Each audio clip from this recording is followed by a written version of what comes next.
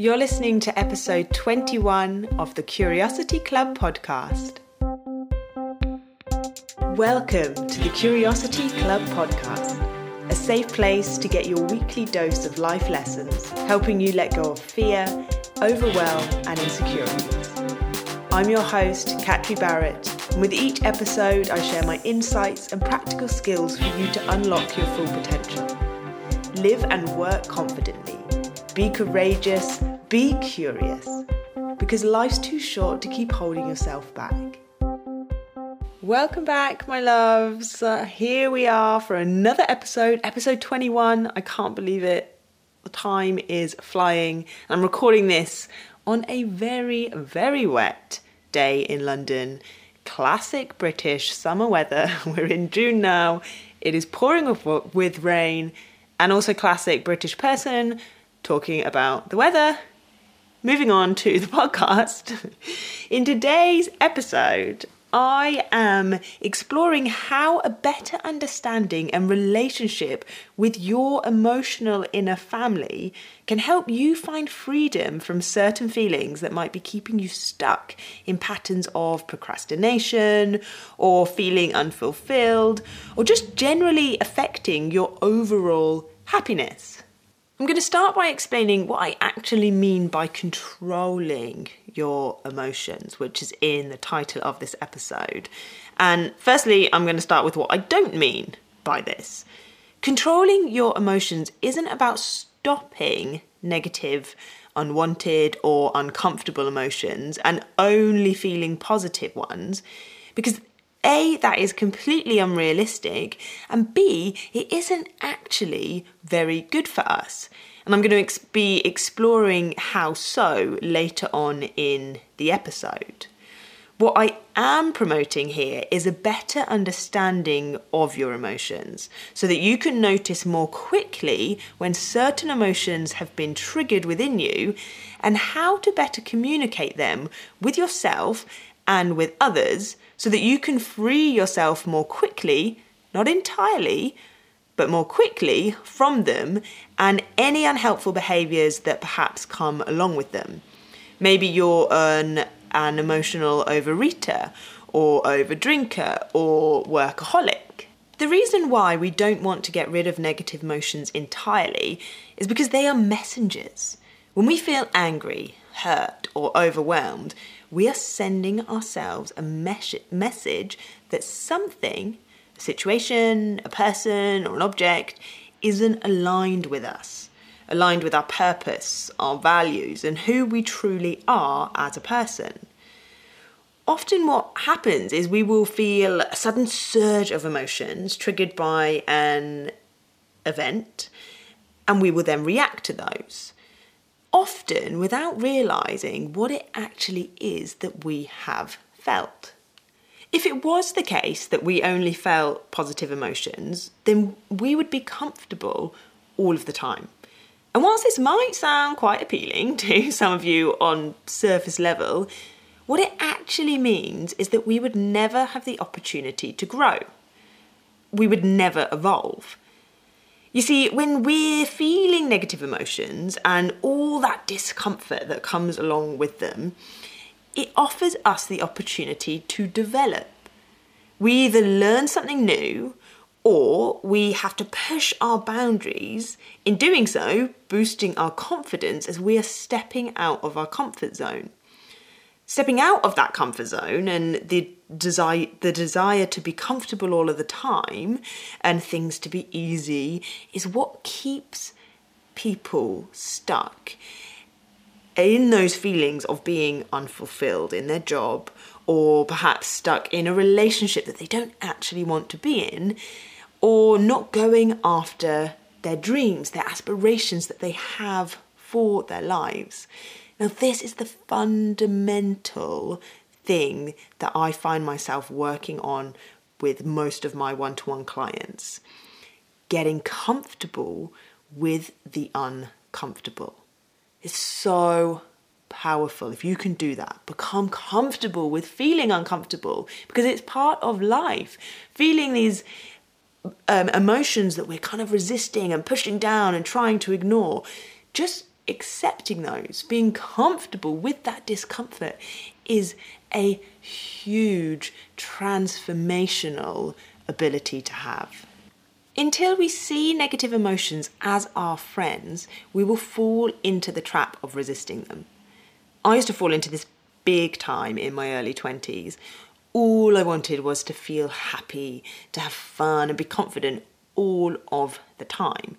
Literally every time I had an ability to make a wish, blowing out birthday candles or catching one of those seeds that in Britain, I don't know if you have them elsewhere, that float through the air, you catch one, you make a wish. I would wish, I want to be happy. Let me be happy. I just want to be happy all of the time. And thinking that that was the most simple and realistic thing in the world, to wish to be happy all of the time. Not only was this completely unrealistic, but at the time, being in the grips of depression and anxiety as I was back then, I was so far from feeling any of these things at all that I in fact felt the opposite. I felt depressed, I felt bored, I felt insecure. Instead of being able to acknowledge these emotions within myself, I waged war against them. I refused to accept how I felt and did everything I could to not feel them. And this is where perhaps you might resonate. For me, this manifested in a lifestyle that swung between being very hedonistic, so partying a lot, drinking, taking drugs, and then, so swinging between that, or just sleeping all of the time. Basically anything I could do to numb or avoid what it was I was really feeling. Now, I didn't recognise this. I wasn't able at the time to recognise this in myself. It's only as time went on and I began to deal with these behaviours and these emotions that I can look back and see how much I was just trying to escape what I was feeling. Escapism behaviours like this come in many forms, shapes, sizes for different people.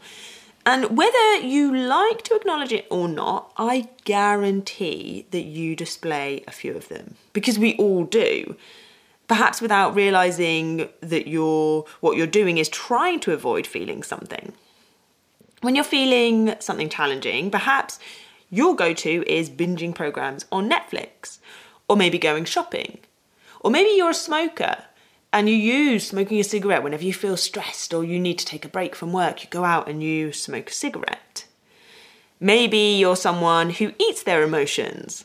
This is definitely me, FYI. I am definitely an emotional eater. It's something I have worked on a lot, but it's still there. It's still something that I continuously work on. Maybe you're someone that procrastinates about doing something. And escapism behaviour can be as simple as, there's a deadline to apply for a promotion at work. Yet you ignore it and use the excuse that you need to prioritise emptying your inbox so that you miss the deadline. Rather than facing that uncomfortable self-doubt and all that lack of confidence that you feel that you would have to face up to when writing the application. Maybe you're someone that finds themselves jumping from relationship to relationship, as so many people do, all in a bid to not have to face up to those feelings that are bubbling below the surface of fear of being alone, worrying about your biological clock ticking if you're a woman in their late 20s, or perhaps a lack of confidence that you'll never meet anyone else. There are certain behaviours within us or that are kind of socially acceptable, such as working, exercising, or maybe healthy eating, and these are deemed to be positive. However, if you are staying late at the office and taking overtime because you don't want to face up to how lonely you feel, or you're over-exercising and having to go on runs every day to take your mind off things, and if you don't feel that you could possibly cope when you don't go on a run, then you need to ask yourself why. What emotions are you running away from? What are you avoiding feeling? Often we are escaping emotions because we haven't properly recognised them within ourselves. And in order to be able to truly acknowledge them and face up to them, we need to be able to correctly label them. Now, this might sound simple, but when you think about it, how many emotions can you actually name? There's the obvious key emotions such as happiness, sadness, anger, fear, joy, disgust, and surprise, but these are just the main categories. Humans are capable of feeling thousands of emotions, most of which we don't actually even have words for. Now, with that in mind, how many of these do you think you could actually name, let alone recognise within yourself? I know for me that this has been a massive challenge in the past, and what has been hugely useful is having a literal list of emotions that I could refer to in order to get really specific about what it was I was feeling. Now, having done this a lot, and I can recognise the emotions instantly and label them without having to refer to the list. But the reason why this was so helpful and is so helpful is because until we can get really specific about what it is we are feeling, we can't fully understand it. And when we do fully understand the detailed emotions we feel, it makes us far more compassionate towards them and means we can directly talk to them, which ultimately means we're going to resist them less, resulting in less escapism behaviours. And it's more than likely that by resisting negative emotions less, they will pass us by and be replaced with more positive ones much more quickly. To help you start doing this, I have turned my list that I created into a downloadable PDF for you, and you can download it either from my website, or you can head to the description of this episode in whichever app that you're listening to, and I shall leave the link there. So I really recommend going and doing that because it is so useful to just read through this list and think, yeah, tick, tick, tick, that is what I'm feeling right now. Because often it isn't just one emotion, it's a few emotions we're feeling at a time. There's a model that was proposed by the life coach Margaret Moore and the Harvard professor Eddie Phillips in their book, Organize Your Emotions and Optimize Your Life, which I think is hugely helpful when it comes to acknowledging and being able to label your emotions. Now, according to Moore and Phillips, we all have 9 members of our inner family, which each have their own voice that triggers certain emotions. So we are all made up of multiple characters that make up our personalities, and that each conjure their own emotions respectively. And that is your inner family. So think of the movie, if you've seen it, Inside Out. Have you seen it? If not, you must see it because it is fantastic. I love it. After listening to this episode, go and watch it. It is such a good depiction of the different characters that we all have within our mind and that all have their own individual voice. So I'm going to tell you a little bit more about each of these inner family members that Moore and Phillips propose in their model of the human psyche. So there's 9 in total, and the first is autonomy. This is your master of self-interest, whose greatest desire is that you are the captain of your own ship, and who does not take kindly to feeling like anyone else might be taking away your control, or who isn't aligning with your personal values. It's the voice of autonomy that makes you feel that nobody gets you, that nobody has understanding who you are or what you mean, and who also might be the one that makes you rebel and do the opposite just because somebody has told you that you should do something. Next, we have the standard setter, who is responsible for your performance and your achievements, setting yourself ambitious goals and ensuring that you meet them. The standard setter also ensures that you are being treated with the correct amount of respect, appreciation, and validation by others. It's your standard setter who is the one that tells you whether other people or yourself are good enough. If you're a perfectionist, then your standard setter is perhaps setting that bar very high and is probably a very loud and prominent voice. And if you're the opposite, it's probably quite a quiet voice for you, whereas others are perhaps a little bit louder. Next is the voice of confidence. Your voice of confidence is dedicated to being strong, competent, and confident. Feelings of hope and optimism come from confidence in oneself. How you feel about your capabilities of facing challenges in your life, they come from this voice. If you're someone who has low confidence and suffers from a lot of self-doubt, which then perhaps leads you to procrastinate or put off doing things, then chances are it is coming back to those perfectionist traits from your standard setter again. So what you could do with doing is addressing that part of yourself by making your confidence voice louder than the one of your standard setter. Your next inner family member that is good to tune into is the relational voice. This is the part of you that exists to serve others and to put other people first. If you're someone who feels a lot of empathy and concern for others, then your relational voice is going to be a pretty loud family member. The relational is our team player. It's good at being loyal, trustworthy, and giving and receiving support.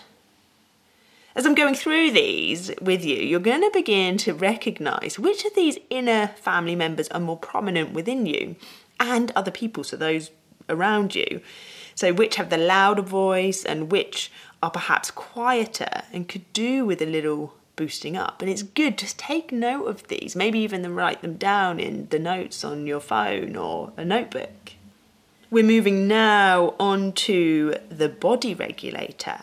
Now, this is the part of us that is very aware of our biology. So the part that focuses on physical and mental health, stability, and finding balance, whatever that means to us.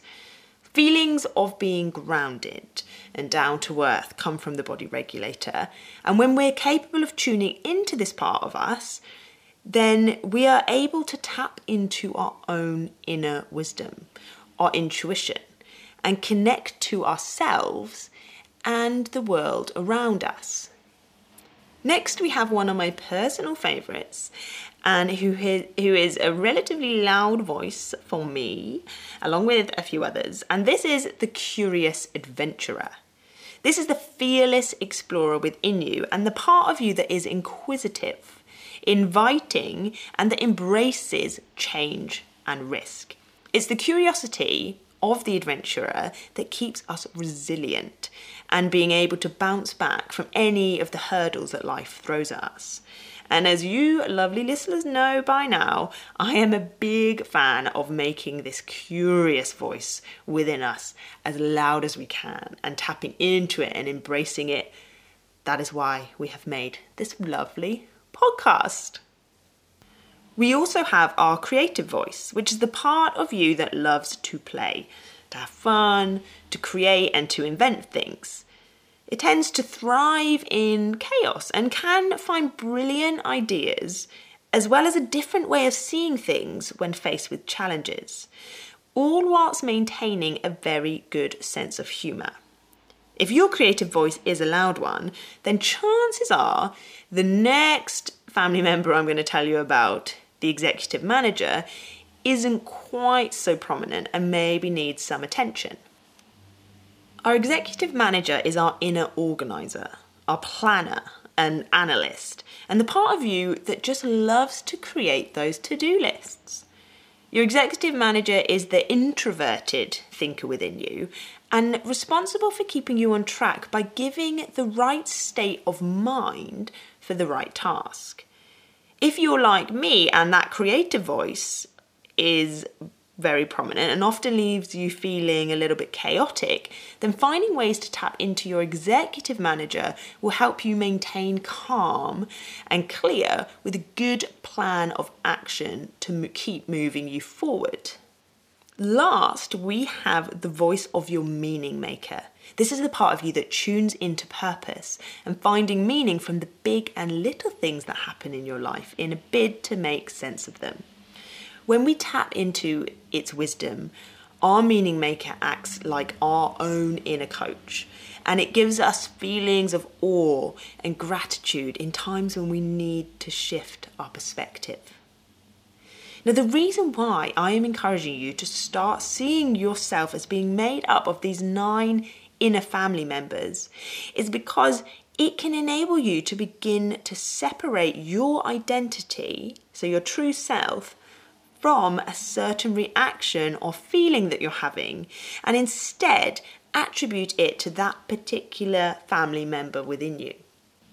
For example, let's say you snap at a parent after feeling a huge rush of annoyance, frustration, and anger when they've been telling you and nagging you that you've made a bad decision with your current pension scheme through work, and they've been preaching about all the things you should be doing instead and nagging you to let them sort it out for you. Instead of beating yourself up after snapping at them and feeling guilty for it, you can acknowledge and even explain to your parent or the person involved that your voice of autonomy felt like the control they so like to have within their own existence was being threatened and taken away from them. In doing this, you are going to disempower the emotion itself and empower yourself to be able to sit with certain feelings that come up and having the choice of how you respond to them. This means avoiding those escapism behaviours.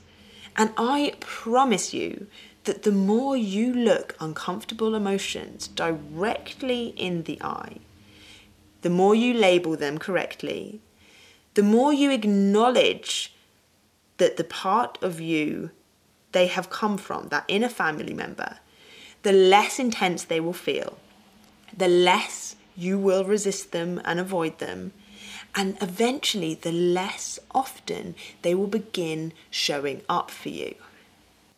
So you've got some homework for today. Go and download the list of emotions from the description in this episode, or you can head over to the resources section on my website, www.catribarrett.com, and start labeling those emotions as they're coming up for you. Day to day. You can save the list of emotions on your phone or on your laptop so you can access it at any point during your day. And as always, if you have resonated with this episode, or if you notice that one of these emotional family members is very prominent or perhaps lacking in someone you know, then share this episode with them. Make sure that you're subscribed so that you don't miss out on any of the future fun. And until next time, stay curious.